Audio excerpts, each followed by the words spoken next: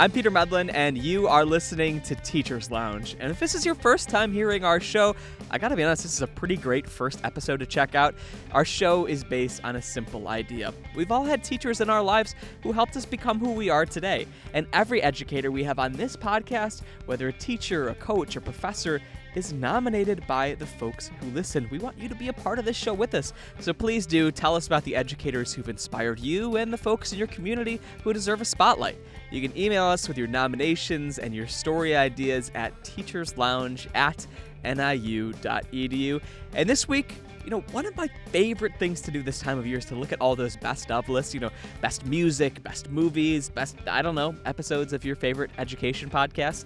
Yes, in the spirit of best of season, we are revisiting some of my favorite Teachers Lounge conversations of 2023. It's been a really awesome year for us, honestly. We started the year with a Teachers Lounge live from a real Teachers Lounge, talking with elementary school teachers in Sycamore, Illinois. We got the chance to record the show in front of a live audience at beautiful Beloit College in Beloit, Wisconsin. And we even had an education panel conversation at the Illinois News Broadcasters Association's Spring Convention down in Springfield, Illinois. We also continued our classroom correspondence series over on the Teachers Lounge radio show, where we show a year in the life of a teacher, and we introduced our student correspondence segment this year. We followed the students on the DeKalb High School esports team in the spring, and we're highlighting the DeKalb High School forensics team right now. Teachers Lounge even won an award this year from the Illinois News Broadcasters Association. And, of course, we had so many other amazing conversations with educators nominated by you. Again, we very literally could not do this show without you, so thank you to everyone that has taken the time to listen here or on our Teachers Lounge radio show, and maybe even submitted a teacher in your life for our show. Again, you could do that at teacherslounge@niu.edu, and sincerely, thank you to everyone for making another year of this show possible. But right now, we are going back and showcasing a few of our favorite conversations of the year. They're teachers from very different backgrounds who teach very different subjects and all had a lot of great stuff to share. We're bringing you 4 conversations today, 2 longer and 2 shorter ones. It'll be a longer episode, definitely, to hold you down through the holiday season. First up, we listen back to my conversation with Jill Kelly. She's a hearing itinerant teacher, a special education teacher who teaches deaf and hard of hearing kids at the Huntley Community School District. She's also been a sign language teacher and interpreter for decades, and she's interpreted everything from political speeches, dog obedience, swim meets, and karate classes. And we talked about how she learned sign language in the first place and what a hearing itinerant teacher actually does, from technology to self-advocacy. So I first saw sign language when I was 5 years old on Sesame Street. There was that deaf lady, Linda Bove, so I, enjoyed seeing her. I don't know, Yeah. if you know who she is. Oh, yes, but, yes. No, also a Sesame Street kid, yeah. Yeah, so I saw Sesame Street, and I saw whenever she was on, I got very excited. And just as a 5-year-old, kindergartner, thinking that lady on Sesame Street's interesting to me, and then really didn't do anything with sign language until I was 10. My parents said, "Do you want to go to an overnight camp?" And I was like, "Sure." And it was a 2-week overnight camp in Wisconsin somewhere. And when I got there, they gave me a piece of paper and they said, "Check off 5 things, and you'll do these 5 things every day for the next 2 weeks." So I remember I checked off gymnastics, I checked off trampoline. Two good strong choices for summer camp. Yeah, and I remember being 10, it was like not, recently, this was a long time ago. So I checked off sign language. I was like, oh, that's cool. I've always thought that Sesame Street lady was kind of neat and sign language was kind of cool. So every day for an hour, a lady would teach us sign language at this camp, and I thought she was amazing and fascinating and the coolest thing. And I really enjoyed that hour, being 10 years old at this overnight camp. So after 14 days, I went home, and it was like, okay, I don't have any deaf relatives, neighbors, classmates, anybody who I know who used sign language. So I just kind of kept it to myself. Thought about it all the time, practiced the little phrases and words that I learned. Sure. And then the next summer when I was 11, my parents said, do you want to go to that overnight camp again? And I said, sure. And again, checked sign language when I got my list of what do you want to do every day. But I found like, oh, I remembered everything from the summer before, and it kind of came easily to me. So I got brave enough to row my little rowboat over to the other side of the camp where there were special needs kids, and I tried to sign with some of the deaf kids on the other side of the camp. When you say row your boat that over was there, kind of I mean, fun. this is summer camp. Do you literally mean row your boat over So there? there was like a big lake. Oh, really? There was the big lake, and there were, regular ed kids on one side, a big lake, and then special ed kids on the other side. So I got brave enough to like go over and try to communicate with them, because I thought, it's great that even at 11 years old, I thought, this is great that I know sign language, but I have like nobody to try to use it with except the teacher, Right. So I went and found kids that were my age, and I tried to sign with them, and I thought it was so amazing just that I could communicate with them. Yeah. Do you remember So those first then- times that you like actually tried to Yeah. communicate people with sign? Did it go well? I do. Did they understand I you? remember I was like really nervous, but Yeah. also excited. Nervous and excited. So then again, I went home, and Peter, I had nobody that knew. I didn't even have a book, nothing. So then when I was 16, my mom showed me a community education booklet that offered sign language classes to adults. And so she said, you should take this. And I said, I should take this. She said, you've always, like your whole life, you've been really interested in sign language. You should take this community ed class in the evenings. And I was 16 in high school. It said very clearly that you had to be 18 or older to take the classes. And I was like, oh, you have to be 18. I'm Yeah. only 16. And my mom said, call and tell them you've always been interested and maybe they'll let you in. And I said, that's a good idea. So I remember calling, and I remember saying, I really want to take this class. I know it's for adults, but I promise I won't giggle and I will be very serious. I don't know why saying I wouldn't giggle would get me in, but I said I won't giggle, and I'll be very serious. And they said, okay, we'll let you take it. So I took a community education sign class, and I had a teacher named Alan, and Alan knew sign language because his parents were deaf. So that was actually his first language. And I thought Alan was just the best thing ever. Like, I thought he was so incredible, how cool it was that he could just talk and sign, and he knew every word, and that was his first language, and just he fascinated me. I don't think people even realize that people's first language can be sign, It really can be. Yeah. He had deaf parents. Of course. So they signed to him. They couldn't talk to him. Yeah. They signed. That was his first language.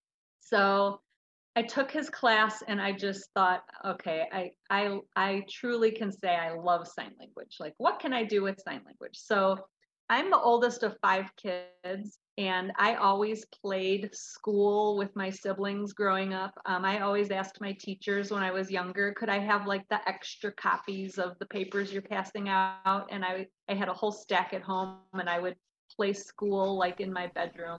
So it made sense for me, 2 years later when I was graduating high school, to major in deaf education, because I always loved kids and teaching. And then I had this fascination for sign language. So I thought I should major in deaf education. Back then you could go to McMurray College, Northern, or ISU. So I went to ISU, Illinois State University. And after I took my first sign class, that 17-week sign class, I only lost 2 points. And I know this and I tell this story to classes that I teach now. I only lost 2 points that whole semester. Thought sign language was just the best. I'm surprised you don't remember the 2 points that you missed. Oh, I do remember the 2 points. 1 point was I had to sign a song, and she gave me a 49 out of 50. Do you remember what song it was? I signed it Elton John. Yeah, Elton John, Tiny Dancer. It's a great choice. It's a really good choice. So I signed that song. And then she did a dictation where she signed, the sign for today is now day. So she signed now day, I blah, blah, blah, blah, blah. And instead of writing the word today, I wrote now day. So I got a point off for that. The Tiny Dancer thing I do remember. Is so good, because I'm sure you've seen that there's all sorts of videos on social media the last couple of years of sign language interpreters at different concerts that are like, get so into it and The like are rapping dancing along. ones are They're always amazing. so, Yeah. so impressive. And I know that you've done so. Animated. Yeah, Yeah, yeah. those are crazy. And the rapping ones, like that's like beyond me. I can't do that Yeah. stuff. But um, so after I took my class, my teacher said, "You did such an amazing job in this class. I want you to teach the lab to this class like next semester." So I was like, You like "Sure." teaching people that were So also I, your age. yeah, like my peers kind of, one semester ahead of them only. Yeah. So I taught that lab and I thought that was really fun. And then a place called the Center on Deafness in Bloomington said, um, would you be willing to teach some sign classes for us? And I was like, well, I've only taken one sign class. I'm only in my second sign class right now. And they said, well, we heard really good things about you. Would you be willing to teach? And I was like, yeah, I would. So, and I had a car, so I drove out to Bloomington once a week and I taught like community ed, just people in the community sign language. Looking back, only in my second class myself, like that's like a little scary to think about these days, but Right. I did it. So then somebody who worked at the Center on Deafness had a deaf daughter named Ginny, and she said, would you babysit Ginny? And I was like, oh, that would be the best practice ever, Yeah. like having to. So I was like, yeah, and extra money, blah, blah, blah. So I agreed to babysit her, and that was just the best practice ever. Like I had to sign with her. She was 10. She had a dog. I don't remember the breed or the dog's name, but that dog knew so much sign language. It was really incredible. Like she would sign sit, eat, bed, bath, go outside, lay down, like all kinds of things. This dog knew so much sign language. It was really incredible. Um, That's awesome. and then Ginny signed up to do something called the Gamma Phi Circus. It was like junior Gamma Phi Circus. And the mom said, she needs an interpreter. Will you interpret for her? And I said, well, what is that? And she said, just stand next to the teacher and just whatever the teacher says, you sign, what to Ginny, whatever the teacher is saying. And I was like, all right, I'll try. And they said, they can pay you $9 an hour. And I was like, what? You're like Minimum sold. wage back then was $3.35. I was Whoa. like, $9 an hour? I'm gonna be rich, of course. Yes, I'll do it. So I started interpreting for Ginny, and I was like, oh my gosh, I really enjoy standing next to another person, signing what they're saying to communicate to the deaf or hard of hearing kid. So then the university said, we kind of heard about you. You're teaching these classes at the Center on Deafness. You're interpreting for Ginny, babysitting for her. Will you work for the university? Will you sign, like if an interpreter is absent at the elementary level, like will you just, if you're free, like will you do that assignment? And I was like, sure. And you were still Then the like middle school, 19, I 20 at was this still point? learning. Yeah. Yeah, I was learning how to teach deaf kids, still a student myself. And then I had this great side gig, like interpreting. Then the middle school asked me to do it. Then University High School asked me to do it. And then the college said, would you be willing to work for us? We will give you a staff sticker you can park in any teacher lot. Will you interpret at the college level for your peers? Will you rearrange your schedule? Like when you're creating your schedule, will you work around students who need interpreters and like fit it in? And I was like, yeah, again, making this $9 an And the hour, staff getting sticker for like parking. $50 paychecks. I was like rich. Plus And parking wherever you parking, want. that sticker was amazing. That sticker was the best. So yeah, then I started interpreting. So while I'm learning how to be a deaf educator, I'm teaching sign classes at night once a week, and I'm interpreting all throughout the week for various levels, college level classes. Now, at that point, I had finished my second sign class. Yeah. These days, Peter, you can't just take 2 sign classes and call yourself an interpreter. Right. In the late 80s, early 90s, like you could. It was kind of like, do you know sign language? Yes. Okay, great. Will you be an interpreter? Sure. I started interpreting in 1989. I started teaching sign classes in 1990, and I have not stopped. I interpret for everything you can imagine, whether it's every sport, first of all, every sport, swimming, baseball, soccer, or karate. I've interpreted dog obedience classes, motorcycle training courses, financial strategies for successful retirement. I've even interpreted for Hillary Clinton. I got to stand What? right next to her in 1995 when she was the first lady. I was teaching for the Village of Arlington Heights for 5 years. I taught every department at Arlington Heights. There was somebody, if you lived in Arlington Heights and you were deaf, there was someone in every department who could communicate with you for a 5-year period. And Hillary Clinton's godson went to Hersey in Arlington Heights, and he was graduating. And so she, as a first lady, she was flying in to attend her godson's graduation. And the village was like, oh my gosh, Hillary Clinton's coming to town. We have to have like a gala for her or something. Right, yeah. And so they said, will you interpret for her? There were 2 deaf board members on the board of Arlington Heights. So that's who I was interpreting for. So standing next to Hillary, signing to these 2 board members. And I have to tell you, first I said no, and then I changed my mind and said yes. So I got to stand next to Hillary Clinton and sign as she spoke and addressed 500 people.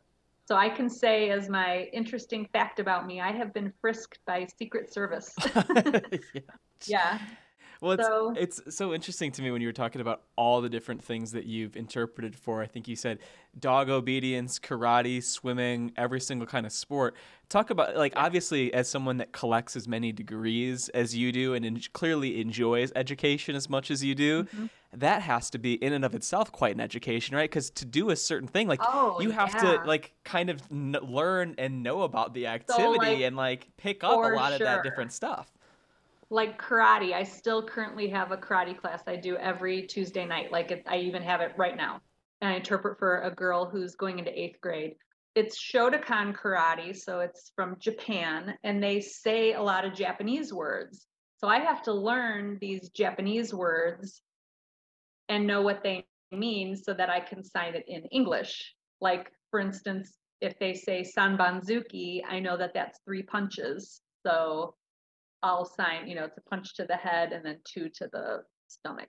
They talk about knife hand block and inward block and outward block and, front snap kick, roundhouse kick, all these.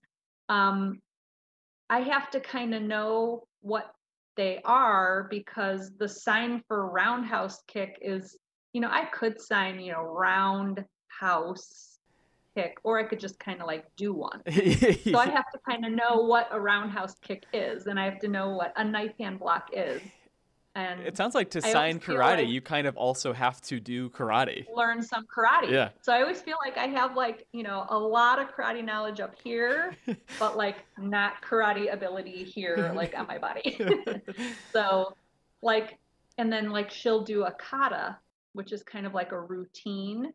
So she'll learn a kata, and sometimes she's facing forward for a couple moves, then sometimes she's facing to the side. So I have to kind of learn the routine too, so I can then run to the left side, because I know the next move she's turning to the left. And then now she's going to be turning to the back, so I know like in 3 more moves, I've got to run behind her. Do you know what I mean? So I'm kind of learning the katas too. Yeah, definitely. So certain things are no-brainers. I can just sign, get in, get out, and be done. But like karate, I have to invest a little bit more time and really learn all these different moves in a way, so I can best relay the information to the girl. Do you know what I'm saying? Right. Yeah. And then, she's doing a kata and they're counting it out for her, and she's moving to the left and moving to the right, and now she's facing behind. I got to get in front of her, so I have to kind of know what's coming. So it's kind of a choreographed thing that you have to do there. Oh, for sure.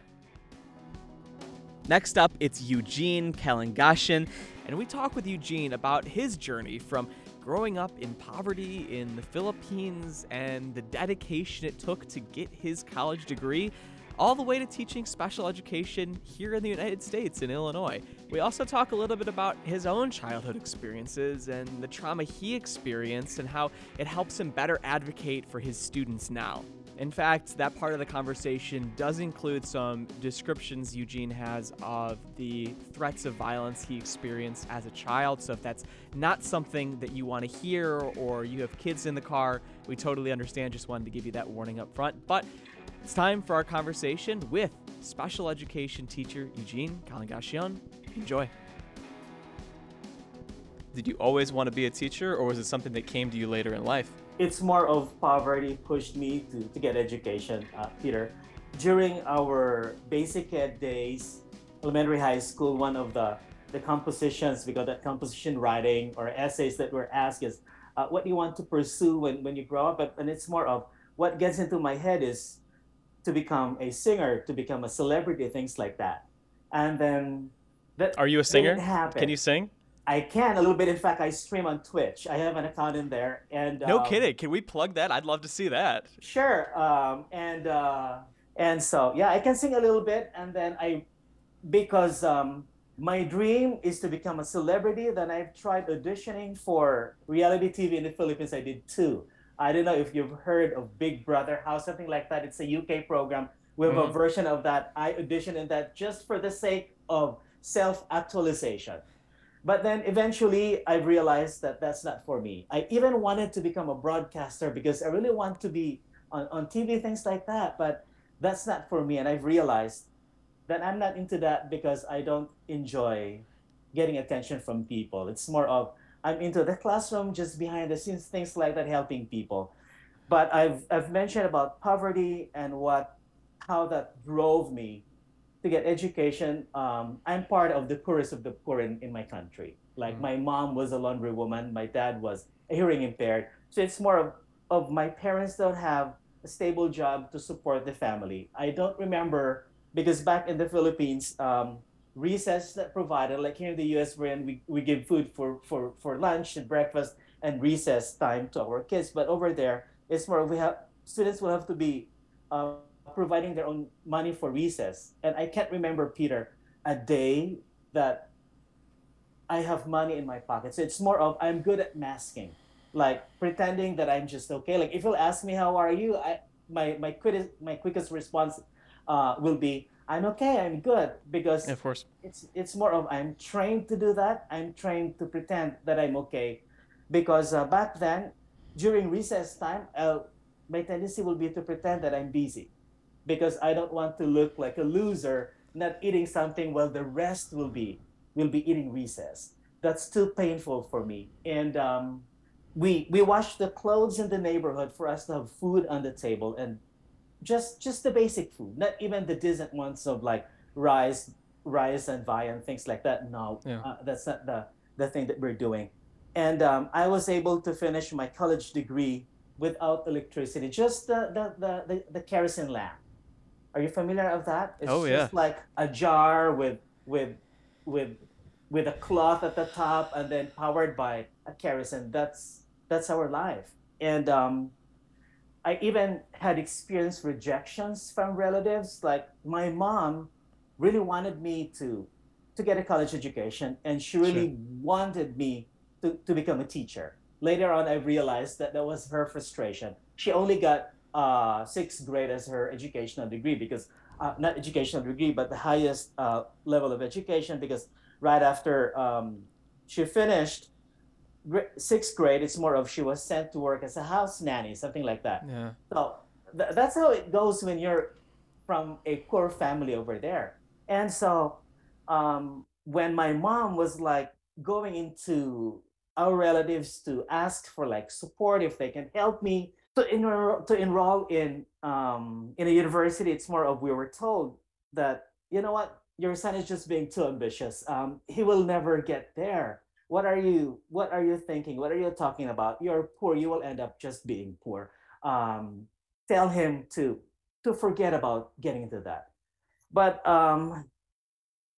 another realization that I've learned in life and the things that happened to me, Peter, was, you know what?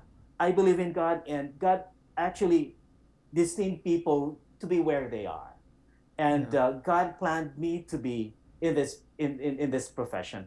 And so because I finished in the top 10% in high school, and so it's more of I'm more or less qualified to enroll to get scholarships. Yeah. And because of scholarships, I was sponsored by Rotary Club, and then there's another organization that sponsored me. I was able to finish my college degree, and the only choice that I have is education because they won't sponsor any other program. I wanted to do mass communication because, like I told you, I wanted to work in the TV. Broadcasts, right? Yeah, Yeah. but that didn't happen.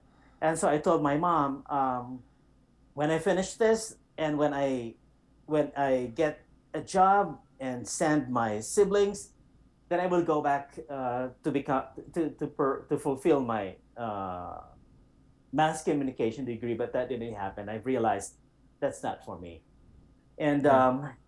yeah, that's my life. And I remember that because we're asked to wear uniform, that I only have one T-shirt as a uniform from my first year to my fourth year. And because I belong to the Dean's List group before, Peter, then Yeah. whenever it's Honors Day, um, we have to be going around the neighborhood to borrow uh, outfit to wear during during ceremonies, things like that. That's my life. Very difficult, very hard, a lot of rejection, and poverty drove me to get into this. And another thing that pushed me to get into education, especially special education, was my dad was hearing impaired, and Mm. I was actually a product of trauma from poverty, trauma from violence in a family, Yeah. having a dad who never got to school, who never got and received any services out of being a special needs person.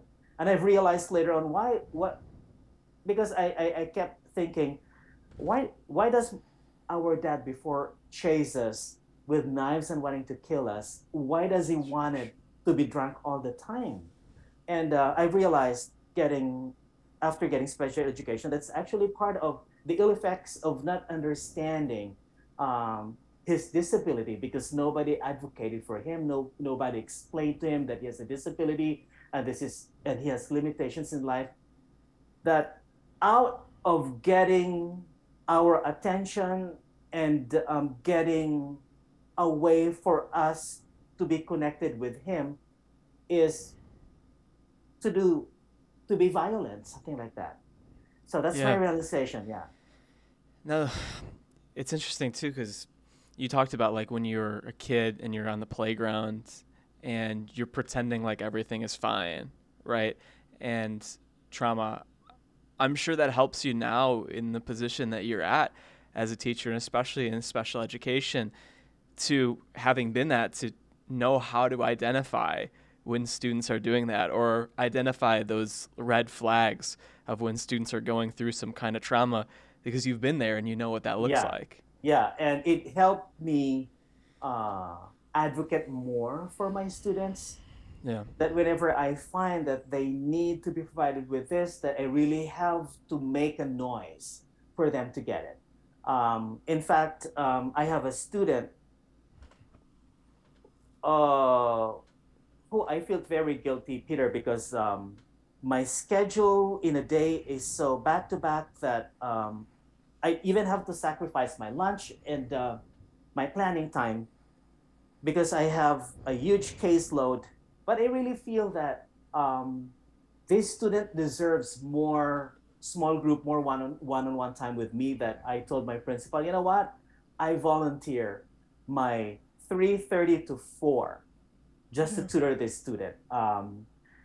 But the principal insisted, well, I have to pay you. And I told her, if it gives you problem looking for money to pay for me, what I told you, Madam Principal, is I will do this voluntarily because I find the need for this student to do more. Um, I don't want that this student will be moving to first grade lacking these skills because the more that he will struggle. And I know if a student struggles, then the tendency will be for the student to quit or for the student to develop a behavior that's not nice. And so yeah, and getting through all of the difficulties in life gave me a lot of opportunities to know my students better, to know and how to help them more importantly, to advocate more for them. And lately, Peter, I've realized that probably I'm also partly autistic because I have a son that, aside from my dad, who is special needs, my third son is having developmental delay, but I'm seeing a lot of autistic characteristics in him. And Mhm. so I thought of, he probably got that from me. I know I'm weird. And I know I have weird traits on me. And one of the things that I hate, Peter, is something that's repetitive. Mm. And writing is one of the things I hate. And when you're a teacher, you get to write lesson plans every day. And lesson planning in the Philippines is way traumatic than what we're doing here. We're stringent with lesson planning. That's crazy. It's stupid over there, Peter. I teach there because that's part of my advocacy to help public school students. And we've talked about streaming, and the earnings that I get, the revenues that I get, are actually used to help the public schools in the Philippines. Like, Oh wow, that's amazing. yeah, and that's my way of like helping because, like I said, I'm a product of the public school. My heart is in public education. I believe in the transformational value of public school because I'm a product of that. If not because of public school, if not because my teachers told me that I have the potential and they believed in me, I could have not pursued education and I could have just like quit along the way. There were during my during my university days, there were times that I told my mom that I'm gonna quit because um, it's too much for me. Like poverty is really hitting me, and then the things that's going on with my dad is actually something that's unbearable.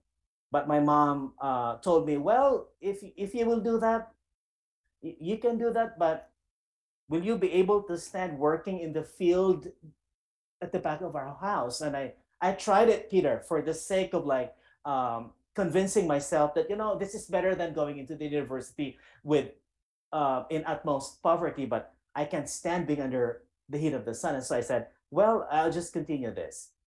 And right after I finished my degree, I was hired right away in a private school. So it's like a 4-hour bus drive. It's in the middle of a huge, the second or the third biggest city in the Philippines. So Mm, let's see. I was with Asian Learning Center, and it's like I work with with the wealthy people. And first 3 years I don't like my work. Like it's repetitive. There's a lot of demands. And so the third year I thought of like, because I work with parents who are managers of Philippine Airlines, who are managers of Shangri-La Hotel. These are like big companies in the Philippines. I thought of, why don't I switch career? And so I resigned. I applied for Philippine Airlines. I already You got actually did. You actually resigned. yes, because I thought of like, oh, I love their uniform. They look great in their uniform. And so I said, why don't I get into that? I think I have the height and I have the degree and I can speak, something like that. The height? Yeah, because there's a height requirement when you're a flight attendant in the Philippines. It's way crazy over there with the requirements. Like there's like an age requirement. There they have to check your teeth whether you have like a complete set, and they have to check your skin. And it's my skin that actually disqualified me because actually No. have warts on my left arm. And so I said, this is not for me. And while I was staying home and pondering upon where I will go, it's more of I missed the noise in the classroom. I missed that, and I thought of like, why don't I reapply? And good thing about that private school was they liked me, and so it was easy come back for me. From then on, Peter, it's more of I surrendered that this should be the profession for me. And then in between, I tried like Big Brother audition, and then I auditioned for Dream Academy. It's like a singing reality show in the Philippines, but no, I didn't get that. So Did you have to send in like a submission tape to those reality shows, or what does that look like? I have to stay in a line. Like for Big Brother, I remembered my number was like 1,000 something. So Yeah. I have to wait for my turn to like cross the stage, not even standing there, just or probably we were made to stand in there for like less than 5 seconds and then move. Just that. But the waiting for my turn to be on that stage was like hours. God, you have to be Yeah. like, I'm wearing long sleeves. I don't want the warts. This is gonna be the airline all over again. Yeah, but I'm now enjoying teaching, and I get the opportunities to travel to the U.S. Supposedly, my coming to the U.S. was part of the teacher program. The Okay. plan, because like I've mentioned, from the private school, I work in the public school, but then my master's professor found me over there, and she said, I will invite you to join in the College of Ed and a state university," and so I joined them. That was part one of our conversation with elementary special education teacher Eugene Kalangashian. After the break, we are picking that conversation back up as Eugene makes it to America. That is next here on Teachers Lounge. I'm Peter Medlin. Thanks for joining us. I'm Peter Medlin, and you are listening to Teachers Lounge from WNIJ. And if you are just joining us, good news, Teachers Lounge is based on a really simple idea that all of us have had an educator, whether a teacher, a coach, or professor, who inspired us and taught us something beyond the curriculum, helped us become the people who we are today. And we want to hear about the folks in your community who deserve a spotlight. You can email us with your nominations and your story ideas at teacherslounge@niu.edu. And right now, we are continuing our conversation with elementary special education teacher Eugene Kalangashian. He teaches at Jones Farrar International Baccalaureate World School in Freeport. He's originally from the Philippines, and in part one of this conversation, we talked to him about his upbringing in the Philippines and what led him to becoming an educator. We pick up the story as he's working at a university and about to make the journey to America. After 3 years, they asked me to be part or leading into being the program chair. I was already an assistant dean in that College of Ed. They wanted me to assume the deanship position. So it's more of part of the training was you have to be the program chair, you have to run like graduate programs, things like that. Yeah. They asked me to do the special ed. But when you're in a university, it's more of the mindset is you should be ahead of your students because you will be producing teachers. So your knowledge, your skill sets should be way, way ahead of the teachers that you're producing. And I don't feel that. And so I said, why don't I join in this program? And so they sent me to Singapore to do benchmarking and then learn from the practices. They also sent me to Beijing to learn about the education in China. And Wow. so I still realized that, no, I still need more. And why don't I join into this teacher exchange program between the U.S. and the Philippines, sending J1 teachers in the U.S. And so my first assignment was the Washington State. I had a great time over there. They paid me well over there. And while I was there, I get paid in the Washington State, while at the same time paid in the Philippines because I feel connected with them. That's not bad. Yeah. And but then our visa was like after 5 years you have to go home Right. and implement your learnings in the US, in the Philippines, but Freeport School District in the state of Illinois changed that for us. It's more of that didn't happen. They changed the Freeport School District, my current district, sponsored my visa, and so right now I'm having a work visa, and with the work visa, I'm not compelled to go home to the Philippines and implement the 2-year residency in there to implement the program out of that J1 agreement between the U.S. and the Philippines. But as a way of giving back, because like I've said, my inspiration is the public school. I volunteer there as virtual professor for their MA in special ed program. I get to comment about their course offering over there. So I'm still connected with that university, and at the same time, helping the public schools. Yeah. Oh, that's fascinating. Do you want to eventually go back to the Philippines, or what is that? What do you think? My heart is in there because I have several properties in there. I have a little Yeah. farm over there, Peter. Yeah. Like I said, I don't enjoy the spotlight. I don't enjoy attention from people. I enjoy being with my animals. I have 5 dogs over there. I have goats. I have turkeys. I have chickens, things like that. How often do you get to go back? Um, but it's more of I'll probably go back there after I spend 10 years here in Illinois, where Sure. I get pension, something like that. Yeah, yeah, yeah. Yeah. But But I'm not saying that I'm not enjoying here. Illinois is such a beautiful place.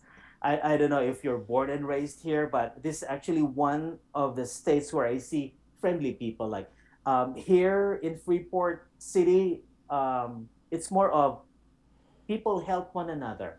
And if you'll ask, how is it at Jones Farrar?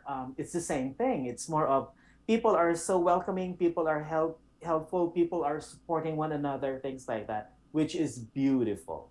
And so we purchased a house here. So that means to say we're going to be staying here longer, I think. So, we talked a little bit about your education growing up, public schools in the Philippines. And, we always ask the question of if you've had a teacher at any point in your experience that really just inspired you, or really that you look back on and thought, wow, that really helped me a lot.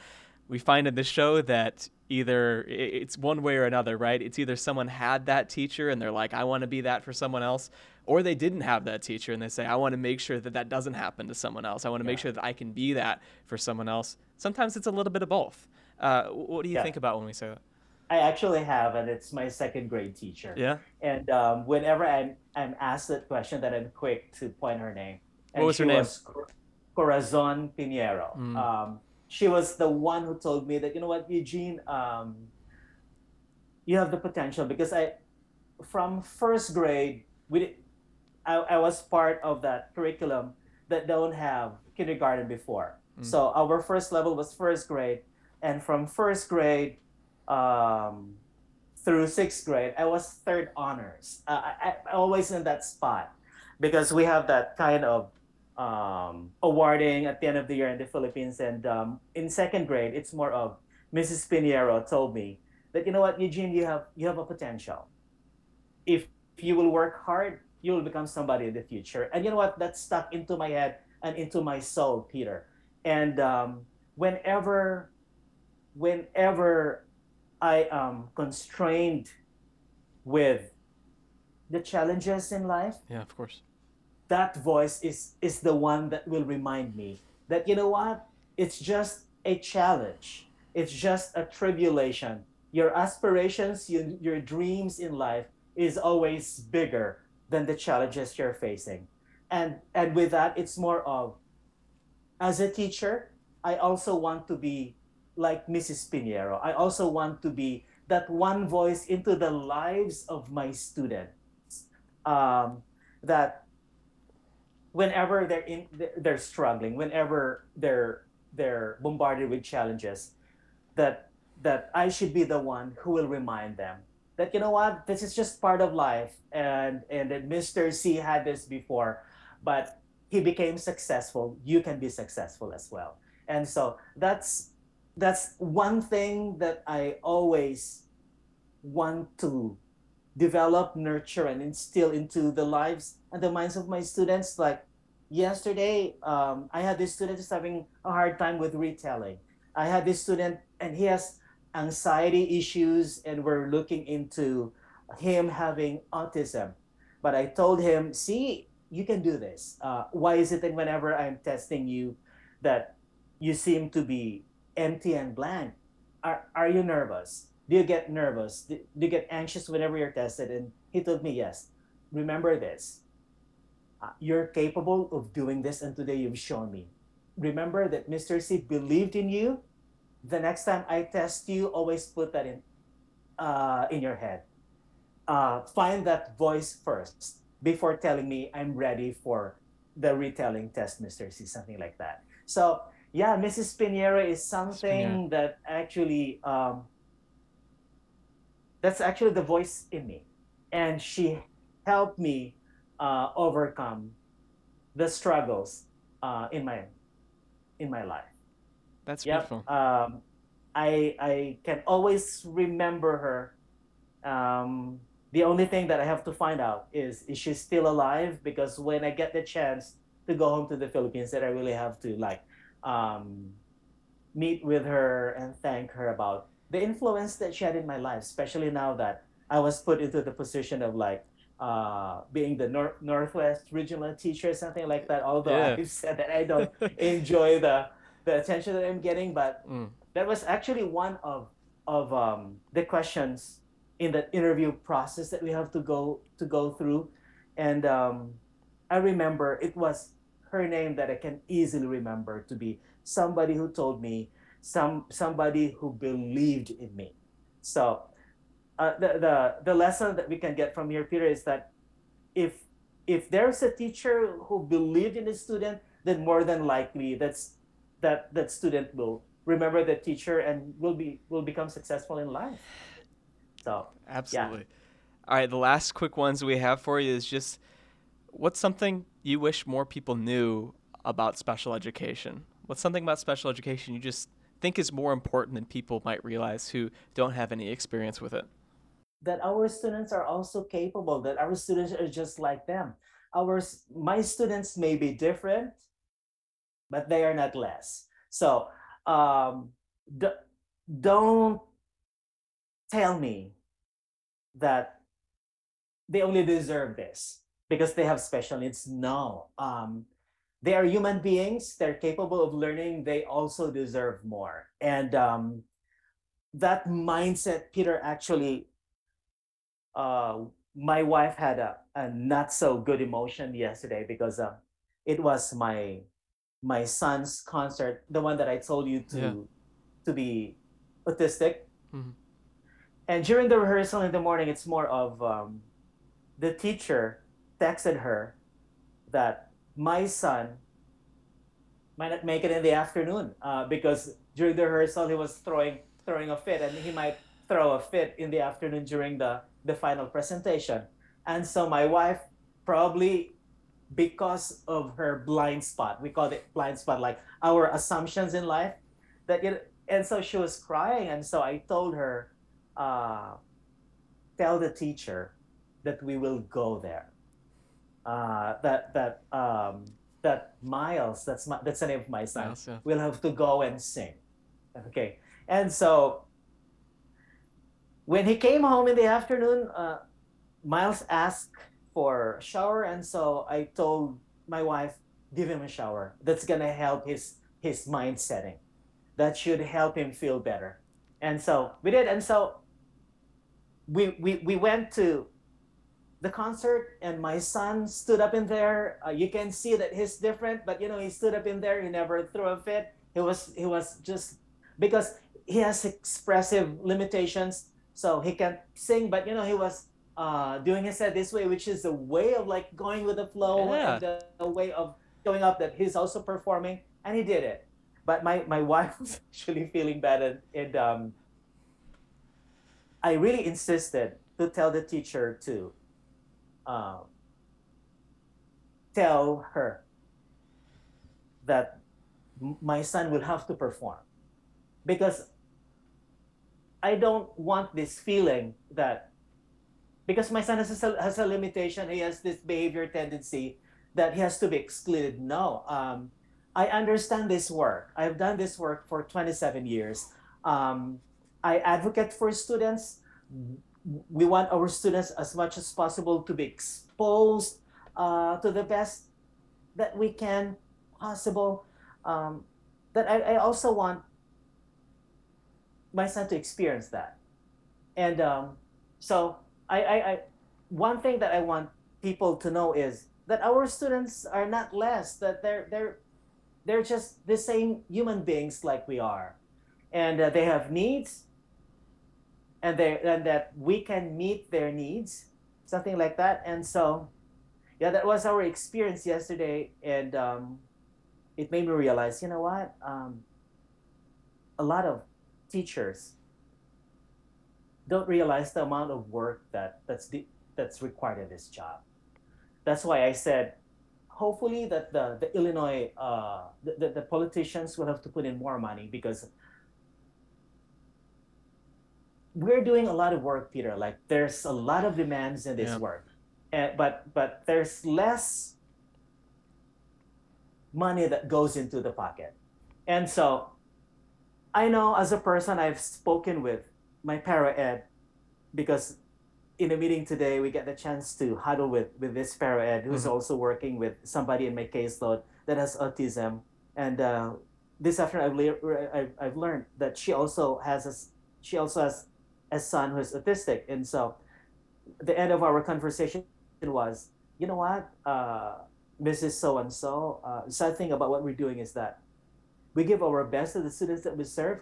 However, they don't do the same to our kids, which is sad. Yeah. Which is sad. And so, as a teacher, I just have to continue advocating, most especially to the people and the students under my care. Up now, it is my relatively recent chat with Mira Church about her experiences overseas with teacher burnout, knowing your worth as a teacher, and the weight of representation in the classroom. I've been experiencing burnout as an educator since before the US even wanted to admit there was a pandemic going on, because I got stuck here for Chinese New Year. I was still living in China, and I only happened to come back because my parents were like, girl, how is it all these years and you always have all of these vacations, but you never vacation in the United States? And my parents were like, oh, there's a ticket in your inbox, a United Airlines ticket for a Chinese New Year. And I was like, no way. Like, I guess I'm going home. So I just got stuck. And I was teaching my class. China was very efficient in the way they handled, at least Shanghai and my school, the way everything was handled. We didn't have that much of a breath. We took about 2 weeks off when everything was first going down, but we were meeting consistently in those 2 weeks, and we redid our curriculum to teach online. And then you were with that school teaching online, the students in Shanghai, like pretty much through that spring? So that every single day, I'm awake, Shanghai schedule, which is the total opposite of the schedule in the US. They're 12 hours ahead. And so everything's shut down here. Everyone is like trying to figure out what's going on here. And I'm still teaching. I'm still teaching every single day. And not only that, all of my classes had to be reworked. Yeah. How did you, even in retrospect, when you think back about that time, like, how did you do that? I just had the best team, the best administration, the best parents. Literally, it just breaks my heart that I had to leave a school like that. Yeah. Gosh. Oh, I'm sorry that you had to go through that. That was my favorite wild. school ever taught at, and I would never get what I had ever at that school. What I could never have it here in the US. How do you mean?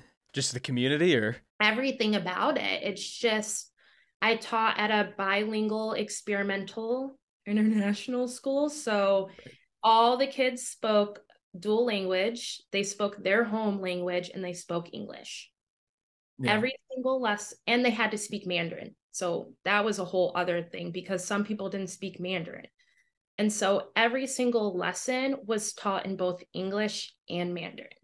I was curious how, so like now you've been back for a couple of years. Obviously that was such an insanely hectic, stressful time for you then, talking about just like teacher burnout. Do you feel like, have you gotten to be in a bit of a better place now than early 2020, or are we still kind of riding the lightning a little bit? Riding the lightning is definitely a great metaphor that I'm going to use in poetry class tomorrow. Yeah, please. Yeah, I would say, like I was talking about with the old school, it's just so different here. Right. There's not as much administration work there because everything is kind of done for you because it has to be done a certain type of way for their government. Sure. And here it's just like the administrators already have so much work. You're doing a ton of administrative work. It's just, I don't think teaching in the US is just teaching anymore from when I first started. There's so much more that's on your plate on any given day. And so I think that contributes so much to the burnout, and where you're just constantly, like you said, just writing that. Right, because there's the curriculum stuff, but there's also all of the social emotional stuff that goes on to it, all the other planning stuff that goes on top of there. And then there's also the, is there adequate compensation for all that extra stuff that you have going on that you're trying to manage at any given point? And on top of that, the general education classrooms, the population is all mixed up nowadays. Everyone almost needs an accommodation in the classroom versus when I first started teaching around 10, 11 years ago. Yes, we did have accommodations in the classroom. And yes, maybe there needed to be more when I first started teaching, but there wasn't as many. Right. And so now we're just having so many individualized learning plans. And then on top of that, we have my class, for instance, it's a co-taught room. So we have ELL learners, which are English language learners. We also have LSB1 learners, which are special education learners. And we have the general population. And so, yeah. And so I'm in charge of all of that. And yes, do other teachers come in? Of course. Of course. I love my new school because they do have the resources that my old school didn't have, to where more teachers can come in and help plan and help teach the lessons. But hopefully you have some paraprofessionals, people that come in, hopefully. Whose name is on the door? It's my name. It's Miss Church. This is my class. And so I think too, we're seeing a lot more classes, which I do love. I love that they're all mixed up. And I love that everyone is getting exposed to the general education curriculum. But I'm just saying, we're not trained for that in our teacher programs. And that's really not, it's just something that's missing when you're getting trained as an educator, and something that you're really not getting compensated for as well. You're just doing so many jobs on top of just the one teaching job, because now you have so many different types of learners too. And you really, for me, I really have to make sure all of my learners are in an environment where they have equitable education. Like, it's not going to look completely the same for everyone, but they all need access to the curriculum, all of them. Like, right. I just wouldn't be able to sleep with myself if I wasn't doing the best I could to reach everyone. Right, and there's actually some new data that just came out a couple weeks ago that was talking about how, there's so much more need now than a couple years ago when you look at like paraprofessionals, people that provide extra support in the classroom for kids that need it. So the need has gone way up, but the supply has gone down. And so you could see how those things get exacerbated in classrooms all over the state, all over the country, really. Right. Yeah. And so I think it's just, because then I always feel bad when I say these things out loud, because people are like, well, you signed up for this, you're a teacher. And it's like, no, like, you don't understand. People can't even wait to get their kids off of vacation. And now you're telling me all day long, not only am I in charge with their learning, but I'm in charge of all the admin work that goes with it. I'm in charge of their social emotional well-being. I'm in charge with if they're getting hurt and they need a Band-Aid and they're bleeding, and their emotion, like just their daily, beyond the socially emotional, just like their daily emotions and how to mold that. It's just, there's a lot of layers, and the classrooms are packed with students. Right. And just the kind of things that have been happening to households since the pandemic, which these households already had very interesting dynamics at a pandemic. These kids are really seeing so much at a young age. and they're Yeah. trying their best in the classroom, but like you're also navigating that as a teacher. I was curious about how your perspective has shifted over your time as an educator, especially when it comes to how important representation is in the classroom, and being that for kids in your class that, you know, maybe don't have a ton of teachers of color, maybe don't have any Afro-Latino teachers that they've ever had, of what that kind of means to you as you move through your career, as you are that person that has their name on the wall, as you are that person that's up in front of the class. I think it's a heavy burden. Yeah. It is the heaviest burden as a teacher of color, and almost always, except for I want to say the last 2 years where I was at a charter, I've always been one of the only teacher of color or the only teacher of color. Yeah. And so I take it so seriously because a lot of times this is a child's first interaction with an African American person, or at least a positive role model, unlike a stereotype which they may have seen or a trope in a movie or something like that. And Right. it's nerve-wracking. Like I really try to put my best foot forward all the time. You always like will see me like just try to be really happy with the students, even when I have a tough moment. Like I walk them through my tough moment, so I show them how I regulate my emotions. And like it's such a serious, we could go on all day about the weight that carries, but I'll just say this. I remember one time it was a few years ago, I wore my hair in these like two buns, and it was like very just Afro. There's like no other word to say. I had Afro buns, and it was just very poofy that day because it had been raining and snowing and sleeting. And one of the students didn't want to go inside of the classroom because of my hair. Like she hated it. She said a racial slur about my hair, and it got into a really big deal. Another little girl had seen the interaction, and the little girl waited till all the adults were away and had told the little girl, "That made me really uncomfortable when you said that to Miss Mira. Her hair looks really nice today, and I don't understand why you would act that way to her." And I just thought, it's so important that these children have someone that looks like me in their spaces, because this is exactly how allies are born. I didn't say anything to that child. I didn't tell her to say that to that child. That child saw a positive role model in an African American woman and made her own judgments and checked racism on herself. Yeah. Yeah. And it's such a, you know, again, we talk so much on this show just about the weight of being a teacher generally, right? Like without anything else that we're talking, just in terms of you being in the classroom and, you know, the weight of you don't know what you're going to say or do in front of some child that they're going to, you know, carry with them, that's going to stick with them for the rest of their life, on top of everything else that we're talking about, that extra weight that we're describing right now.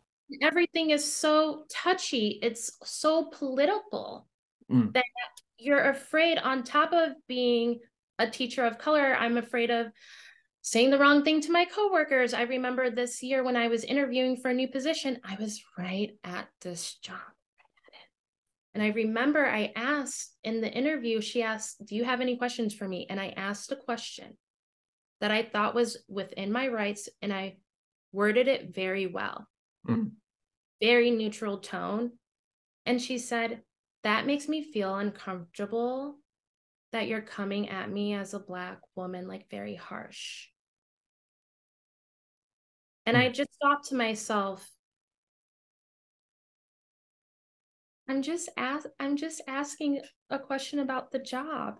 Like you've been asking me for a whole month of interviews, very tough questions. And finally at the end, I come up with one question and it's touchy and I'm coming off as an angry Black woman. You know what I'm saying? So it's just like very touchy. The way I never know what to say anymore. I feel like I'm afraid to even come to admin when I have a problem with something going on, because am I going to be an angry Black woman? Am I going to be the Black teacher that can't collaborate? It's like, then I'm teaching children that don't look like me. So if I say something, they say it at home, the parents are like, why is this Black teacher saying this? Like, what is going on? It's so nerve-wracking. Sometimes the other day we're talking about Christopher Columbus because we're talking about the early wars, and someone asked a question about Christopher Columbus, and I was literally in my bed tossing and turning because I'm like, I hope I answered that question correctly. I know I'm the only African American teacher. There's a nurse, there's a librarian, but technically I'm the only one. Mm-hmm. So everyone's kind of been like seeing what I'm doing, not in a weird way, but they're just like, hey, new teacher, what's going on? And I'm like, and then I'm the only one that looks like me. So it's the added layer. I hope I said the right thing about Christopher Columbus. And it's just every single day, I'm really hyper aware of everything I'm saying, whether it's with my kids, whether the families, and especially when it comes to my coworkers. Like, it's just unimaginable. People who don't look like me, I know they don't carry these kind of stressors when they're thinking about how to interact, or even when they're interacting, because you can tell how I interact with people or how I say things versus other people. It's like very calculated, and I'm trying to be upbeat. And then if I do like say something that could be controversial, I'm always apologizing right after, or it's just different. Right. And of course, those support systems that are in place, particularly for teachers of color, are not there most of the time because there's also very, very few, administrators of color in the buildings. I think the rates are slightly better, but we're talking about slightly better being like, 2% to 4% or something like that. So it's tough, but recently I've met a really, really amazing coworker, and I'm so glad to have met her because I have not been able to make a really good, solid friend so far, since coming back as a teacher. Yeah. And she told me, I just really stopped caring that I'm like a very dark Latina because it was starting to eat at me. Mm. And now I really just talk from the heart, and I don't care what anyone's going to say, because I prove myself with my teaching. I prove myself with my lessons and how I'm involved with the community and everything else. And just, I'm done caring what everyone else has to say, because I know that I'm putting my best foot forward. Finally, it is our conversation with Tom Vishen. He is a ceramics instructor at McHenry County College, and I got to make the trip up to his classroom and studio where he gave me a full tour, and we talked about his life as an artist and his journey as an educator, and we also showed off a selection of his and his students' work. We've got sandblasters, glazes, pots, kilns, 3D printers, and much more in this conversation. When you do build out that time for yourself just to make art for your own satisfaction, what do you go to? Is it just throwing, or like what do you do? Well, it depends. Yeah. My job here keeps me busy. Where I just want to come in on the weekends and just sit down and throw, I make bottles, I make bowls, platters, and it's just put on some nice music. Yeah. And I just like making pots. And I've got my students usually are in here working. This place is always hopping on the weekends. They come in Fridays, Saturdays. On the weekends, they come in. We have open studio time. That's amazing. So it's like a full class on the weekends here. They love it. One thing that I take pride in is I'm never satisfied. I'm always trying to find something new, something interesting. Yeah. I have a group of probably about 30 to 35 advanced students. Some of them have been taking clay with me since I've been full-time here for the last 15 years, every single semester. So you've had students for 15? Yep. Yeah? Wow.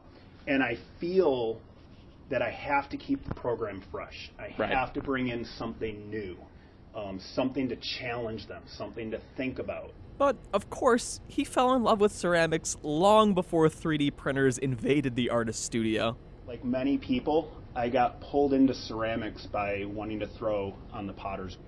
That's typically what people get started with? Yeah, once people sit down and they that challenge of centering clay and making a shape out of this gooey, mushy material, it's seductive a little bit. And so that was kind of my first taste in ceramics. So when I was young and I took my first ceramics class in high school, that's where it started. So I learned the basics, making cups and bowls and bottles and forming and shaping. But when I went to my undergraduate and started at Northern Michigan University, I continued to, improve my skills, learn, and I would throw forms, and then I would start deconstructing and reconstructing these thrown vessel forms.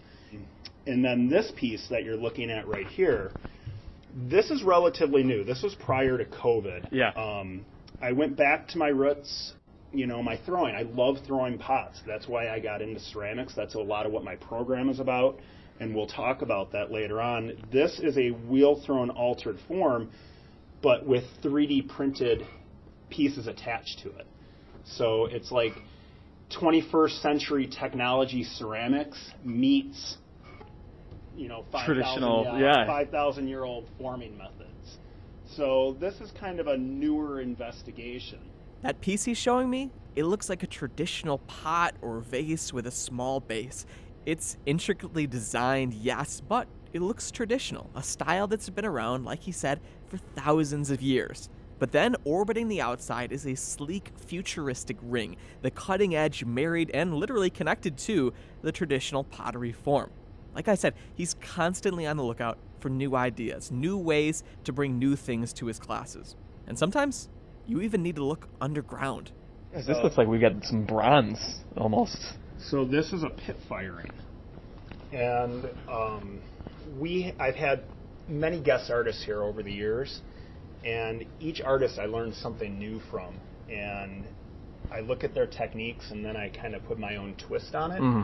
So in the fall, what we do is I have maybe like a 6-foot by 10-foot by 3-foot deep hole in the ground back by the fire training facility. You've got a literal hole in the ground. Yep, and it's lined with brick.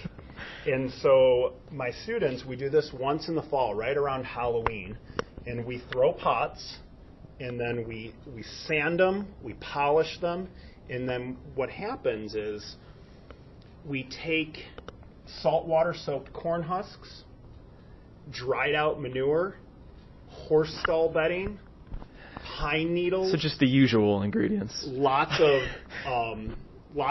wood chips and branches and stuff like that, and we bury these it's like a stew of about 250 pieces. And I built an air system to circulate air with an air blower underneath this. And so we submerge all these pots and all these different materials, and then we light it on fire. This is like a full religious ritual that you've got going on. It is an event. Yeah. It is an event. And so what you're looking at here is there is no glaze on this. This is all of the materials smoldering and burning, and the pots are kind of settling down. It takes about 24 hours for it to do its thing. And these are markings. So when you look closer, this is just baptism by fire. That's actually, I like that one. I'm going to keep that one. Yeah, you can have that one. So these are the corn leaves with the gold markings. The sawdust is the black with the carbon. Where's the manure at? That's right there. That's right there. Really? The manure burns really hot because they have methane. Yeah. And so you get these lustery pearl kind of color there. And so it smolders and settles, and then it's very random. This is not painted. This was just a raw piece of clay that went in there. And then here's another example. You had to build out a system of air ventilation underneath it. So because it goes down. How did you just have to watch a bunch of videos and read about that? How did you even know how to do that? Well, the artist that showed this to me when I was at the workshop, she used a leaf blower in a gutter. Sure. What I did is I found a really nice industrial blower, put an air valve on it, and then did really nice piping, metal piping underneath it, so it circulates nice and even. So almost every piece comes out perfect.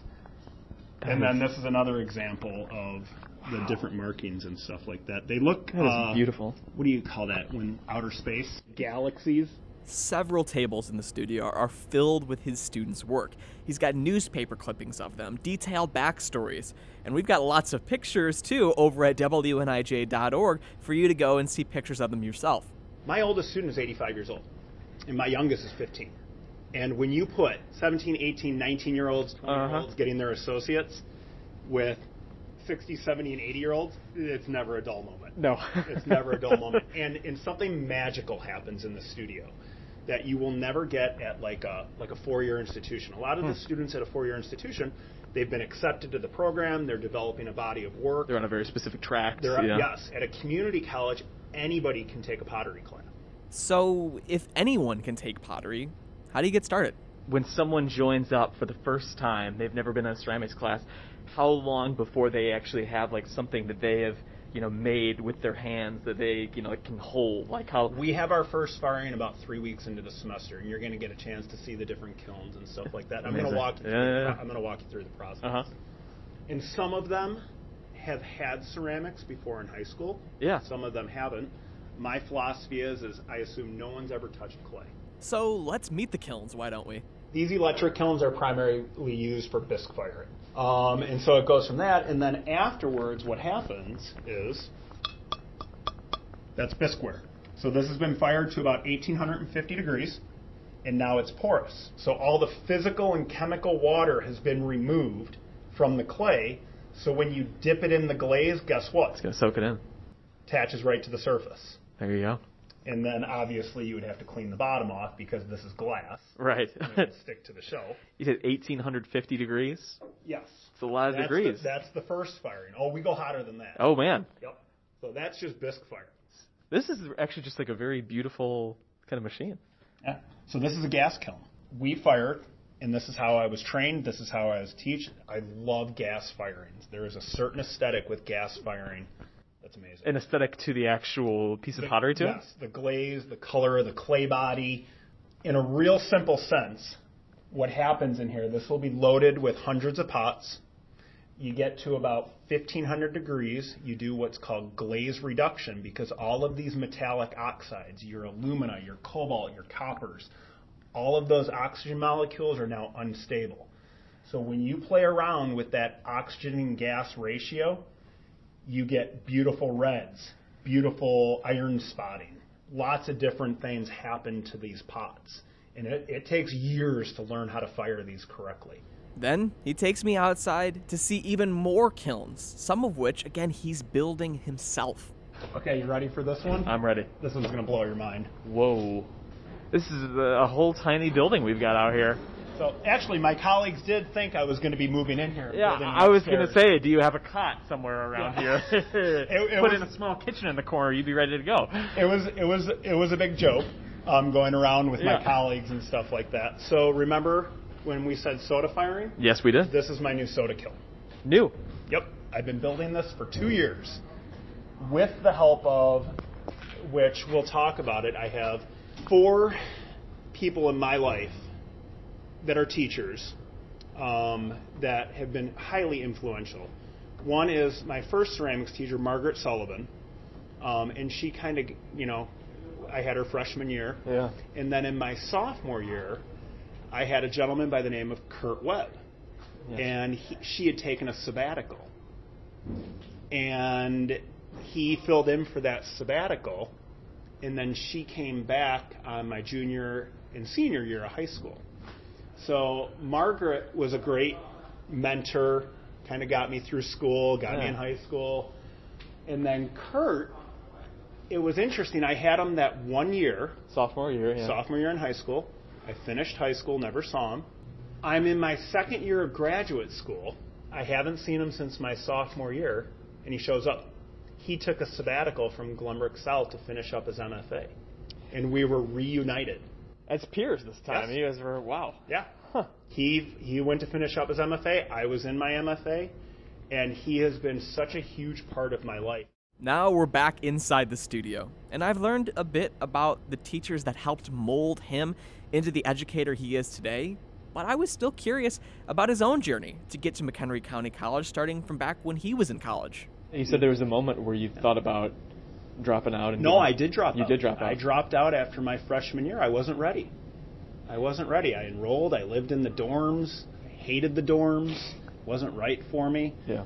And then I moved back, and I got an apartment in the city of Chicago at Six Corners. And that, I was miserable. And so that following fall semester, after that summer, I packed back up and went back to school. And it was the best decision I ever made, because I wouldn't be here doing this. And it's kind of those experiences that make me go above and beyond in my program. Like, helping students, because I know what it's like to be in that situation of, like, you can't really see the end in the benefits of all the hard work. And so I have a certain sensitivity when I'm in here working with students, because I was there and I remember it. And I wouldn't trade it for what I have now. McHenry County College, I come in here every day and I'm just glad I'm here. I love my job and I love what I do here, and I don't take it for granted. I finished graduate school. I moved home. I had some debt. Like a lot of people, I moved back in with my parents. I'm like, I got to pay this stuff off. I had all of these wild jobs. Like, I got a job at, for forklift mechanics. Oh, I did that too, yeah. Dispatching forklift mechanics with Nextel walkie-talkies. Sure, yeah, of course. But I taught the night class here at McHenry County College. I was an adjunct here for about 7 years. And then the full-time instructor, Susan Galloway, who had been here since the college basically started. She was the main instructor. She ended up retiring, and I applied for the position along with a bunch of other people, and I got the job. And it was life-changing. I love what I do. My job here, my life as an artist, my personal life, it's all one. I don't even feel like I come into work. And that's a good feeling. Was that immediate, though? Or No. It's as I get older. Yeah. I've said this before. I'm going to be 50 years old. Time is starting to move. I'm getting a little older. It's getting a little bit more difficult. The physicality of working with the clay is getting a little bit harder. I kind of have seen the word retirement pop up. Oh gosh. Like planning, maybe 10, 15 more years. That's it. I think sometimes people might not think of ceramics and pottery as an art form that's inherently emotional. It's practical. I need a bowl, I make a bowl so I can eat out of the bowl. There's a utility to it, and you might not picture people pouring their soul into it. When you're sitting there working in clay, some people may think, oh, this is just a teapot. That teapot can be a lot more than just a teapot. There could be a lot of other issues spinning around up there. A lot of other issues spinning around up there. I like that. And it came even more into focus when he showed me one of his students' pieces. I was scrambling to put an assortment of student workout. And I really, really like these. And they're little housing structures. Right, and it kind of looks like a tin roof almost, yeah. It's distressed, they're rough, but they're brightly colored. Yeah. So this student was making these, and you were on your way here. And I had sent her a message. I go, you made these a couple years ago, but I can't quite remember why you were doing them. And this is where, like in my advanced class, where they've gone from just learning the technical side of things and trying to develop ideas, looking at things from the outside and bringing it into their work. And she just sent me this picture. She's in Puerto Rico right now. And this happened like 10 minutes before you got here. See the houses? Yeah. So in her message she sent me, this was from, I'll read you exactly what she sent me. The devastation that happened in Puerto Rico during Hurricane Hugo. Yeah. So that's what those pieces are about. Yeah, those bright houses with all the distress on it. Yeah, because this is her mom lives in Puerto Rico. She's from Puerto Rico, but she lives here in Crystal Lake with her husband. She's visiting her mom for the next week. Oh my goodness. So she goes, look at the background. Yeah. That's what my pieces are about. like some people may look at those and they may not even realize, oh, these are these cute little structures. They're not cute.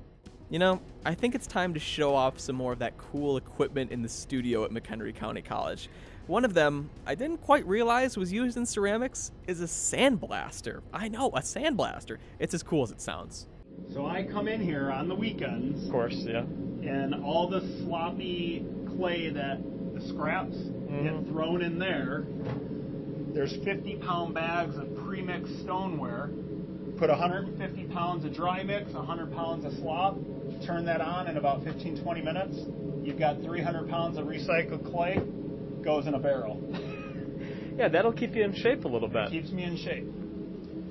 So this right here is your air line. When you cut it away from the pipe, it's off. When you turn it on, allows the air to go in. Yeah. We're at about 85 psi. Okay. And this is a sandblasting booth. Whoa. So basically the way this works is you open the door right here. Uh-huh. You put your piece inside that you're going to sandblast. This is the sandblasting gun. Right, so this is what you're going to use. The air blows up here, and it pulls the sand through there and blows out the tip. Yeah. And it recycles itself. It falls to the bottom, and it pulls Collects it back up. in, yeah. Then there's a vacuum attached to it right here that pulls out the dust and debris. So it keeps the sand clean. That make sense? Yes. This was huge last semester. I'm sure. People flipped out over this. So I have to give you the microphone. Yes. And the gloves pop up. This is our ventilation system, so I kind of rigged this to be able to suck the dust out, so you don't have to worry about any dust whatsoever. This is a HEPA filter, and that just extracts anything. The gloves just puffed up, and we're ready to go. And we're ready to blast some sand. We're ready to go. Whoa. Isn't that cool? And isn't it amazing that that vinyl stays right in place? And I'm going to go a little bit aggressive here. So we have a nice contrast of shiny to that beautiful kind of satiny surface. You reach in. We've got our cup. Isn't that beautiful? Yeah, it is. Wow. And then you just take this, snap it closed, turn that off, and we'll go ahead and turn off the air right here, and we'll go see what it looks like. The cup, unsurprisingly, turns out gorgeous. He put vinyl stickers on the sides in various designs in order to get maximum color and texture contrast between the uncovered clay and the parts covered by the sticker. I watch him peel off the stickers and uncover a gorgeous teal blue figure 8 lying underneath. You know, it's hard to get more tactile and working with your hands than that, so it feels only natural to move from that to the future, to his clay 3D printing machine. Picture a giant vertical tube filled with clay, almost like a syringe. Then a tip where clay comes out in thin strands, building your clay pot layer by layer, the tip slowly moving up as it goes. Then a computer next to it where you use software to build your piece. There are thousands of configurations of texture, shape, Sure. but we're going to keep it relatively simple because we could do this all day. So I just need to make sure my printer settings are there. Then I go to my object settings, and this is in millimeters, so that's 100. So we're going to make it 200. So it's roughly, 25 millimeters is roughly an inch. So this is 200, so it's roughly 8 inches. I'm going to turn the visualization on to what we call extrusion so we can get a little bit better of a rendering. Bump it up here. And then this is how you shape. So I'm going to bring this to 150. Maybe make this 100. And then make this 50. So we are in real time shaping this pot. And then they have all these really cool effects, and they call them a wave type. So there's square, sawtooth, sine wave. Those were some of the examples that I was showing you. So we're just going to pick sawtooth, and you'll see right away. See how it makes those little points? Whoa. Right there? Pretty nifty, right? Definitely nifty. So then basically, once you're happy with your form, I'm going to take this, and then we'll put NPR 21 for our name, And then you click one, it creates a G-code file. The printer reads G-code. And then we need the Potterware file because you can't reopen the G-code. Right. That's the code that it prints on. The only way you can edit this design now is to reopen. So you got to have that Potterware file to be able to, if you wanted to make any changes tweaks to the it, design right. and stuff like that. So now what we're going to do is we're going to take our little bucket here. Formerly used for pickles, not anymore. And we'll take this. So we get a little stream of wet clay that's falling out of the tip here. Pretty funny. Yeah, it is. And so now I'm just feeling this to make sure it's at the right consistency. Okay. So And that's good. Seems good? Yep. Okay. Because if the clay is too firm, it doesn't work. And I think that is okay, and then we're off to a good start. Okay. We're off. And this is building fast. Oh, yeah. You can control the speed, the pressure. Just raised up again for another layer. Yep. Steffi Mealy. Yeah. She's the adjunct that teaches digital media here at the college. Here at the college, yeah. And she loves clay. Right. And she has been taking ceramics for about 3 or 4 years here now. Yeah. And her and her husband are tech people. Right. They know a lot about 3D printing. They know about digital media, graphic design, all of these things. And so her and I just started plowing through this and figuring out all the little quirks, and she has the skill set to build the website and do the slicing and the coding and all of these things. And so it was a real nice relationship. I was going to say, 'cause it's not just like you guys, obviously a big part of it's like getting the funding just for the printer, but Yeah. you guys helped kind of create the website and the software for this to even just be able to work. She did it all. Wow. Because that's her field of expertise. And I imagine other people use this. A lot of other people use this website outside of the college and everything. Yeah. Oh, it's around the world. It's a subscription based. You pay a yearly subscription for it. That's pretty wild. Do you feel like being an educator, has that influenced your creative process a lot? That's a great point. A lot of people in ceramics, they'll develop a style and a form and a shape, and they'll make it for years and do subtle shifts. Mm-hmm. And you'll see that body of work. I don't have that. I kind of like my work that I make kind of ties into what I'm doing in the classroom. I'm sure, yeah, because it's on your mind all the time. Yeah. I mean, I make pots, and I love making pots. Just traditional vessels and stuff like that, and that's a big part of it. That's a lot of my students love making pots. But I go through these phases. The chicken pot phase. What phase are you in now? I have this all planned out. Eventually, when I get the kiln done, is when I got this 3D printer. Which, by the way, we're making incredible progress right now. Yeah, it's moving along. We'll check this here. Where are we at? We're at 95% finished. Oh my goodness. But incredible. What I do in the classroom definitely influences what I make. Mm-hmm. The molds that we received from Bunny, that led to a whole series, to a solo exhibition. Those two pieces on the table are going to Northern Illinois University tomorrow. I'm delivering them to the gallery manager for a community college faculty show. So, and I had a couple of those pieces downtown in a gallery showcasing them, and people appreciated them, and I really liked them. It was a solid body of work.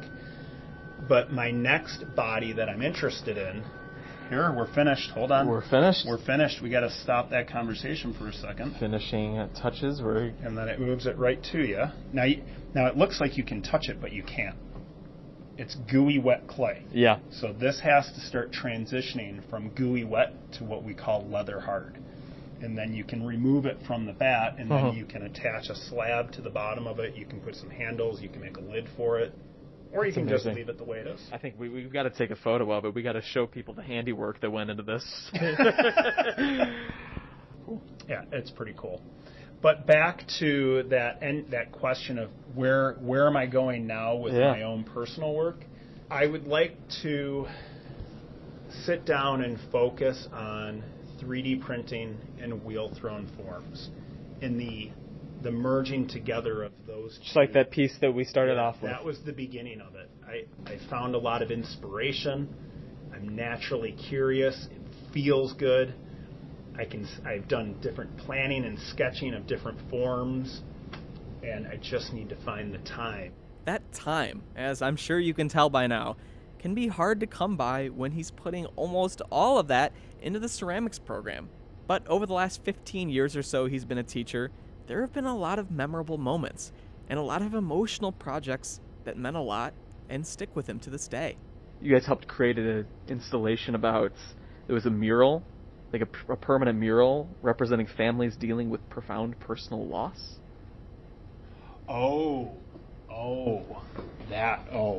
That's so that one. Oh my gosh. Hold on a second. So my, sorry, you struck a chord on that one. Yeah, no, take your time, dude. So, actually, I forgot that was still out there. So, right around 2009, when I first started full-time here at the college, my mom had a reoccurrence of colon cancer. Oh, man. And so, she had passed away, and it was rough. It was rough. Yeah, no. We had to deal with hospice, and so after all of that had gone down, my mom had passed. Yeah. I was now here teaching full time. And the hospice that we used was in Barrington. I think it's called Journey Care now. It's off of Highway 14. And we did a tile project with kids that were we made all these tiles. I think it was called Camp Courage. Yeah. And it was family and their children, and they were dealing with a loved one that had either passed or was in the process of being terminally ill. Yeah. And we did this tile project with these kids, and I had a lot of my advanced students do this with me. So it was like the 15 of us. I rolled out all the slabs. I had stamps where they could put letters and numbers and cut shapes and stuff like that. And I gave each one of these families that showed up for this Camp Courage, and I'm 99% sure it was called Camp Courage. Yeah. This threw me a curveball on this one.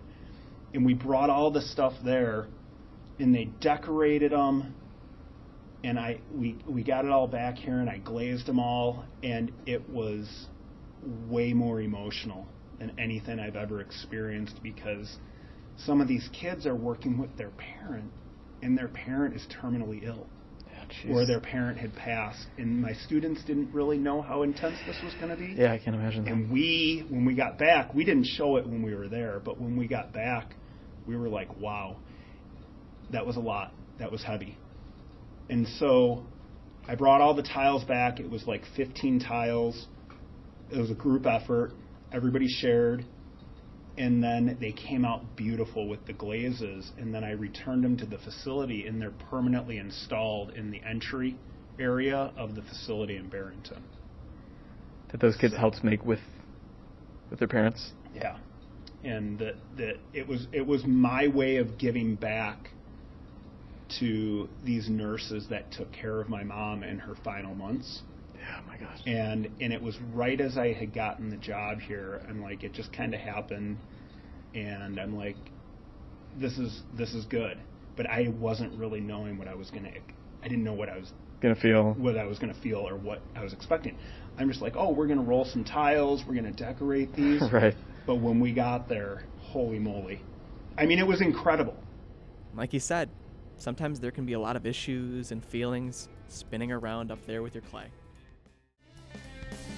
Thanks so much for listening to another year of Teachers Lounge. As always, feel free to nominate a teacher in your life to be on the show. It's how we get all of our great guests you've heard in 2023. Send them our way to teacherslounge@niu.edu. Wherever you're hearing the podcast, please do consider subscribing, leaving us a rating, or sharing it so we can get even more perspectives, even more educators on the show. You can subscribe to our Teachers Lounge newsletter if you want to keep up to date with everything having to do with the show. You can find a link to do that on this episode's page over at WNIJ.org. A big thank you to the band Kind Ofs for providing the awesome music you hear in each and every episode of this show. And I have been your host, Peter Mudlin, and we will be back with more Teachers Lounge very soon. See ya!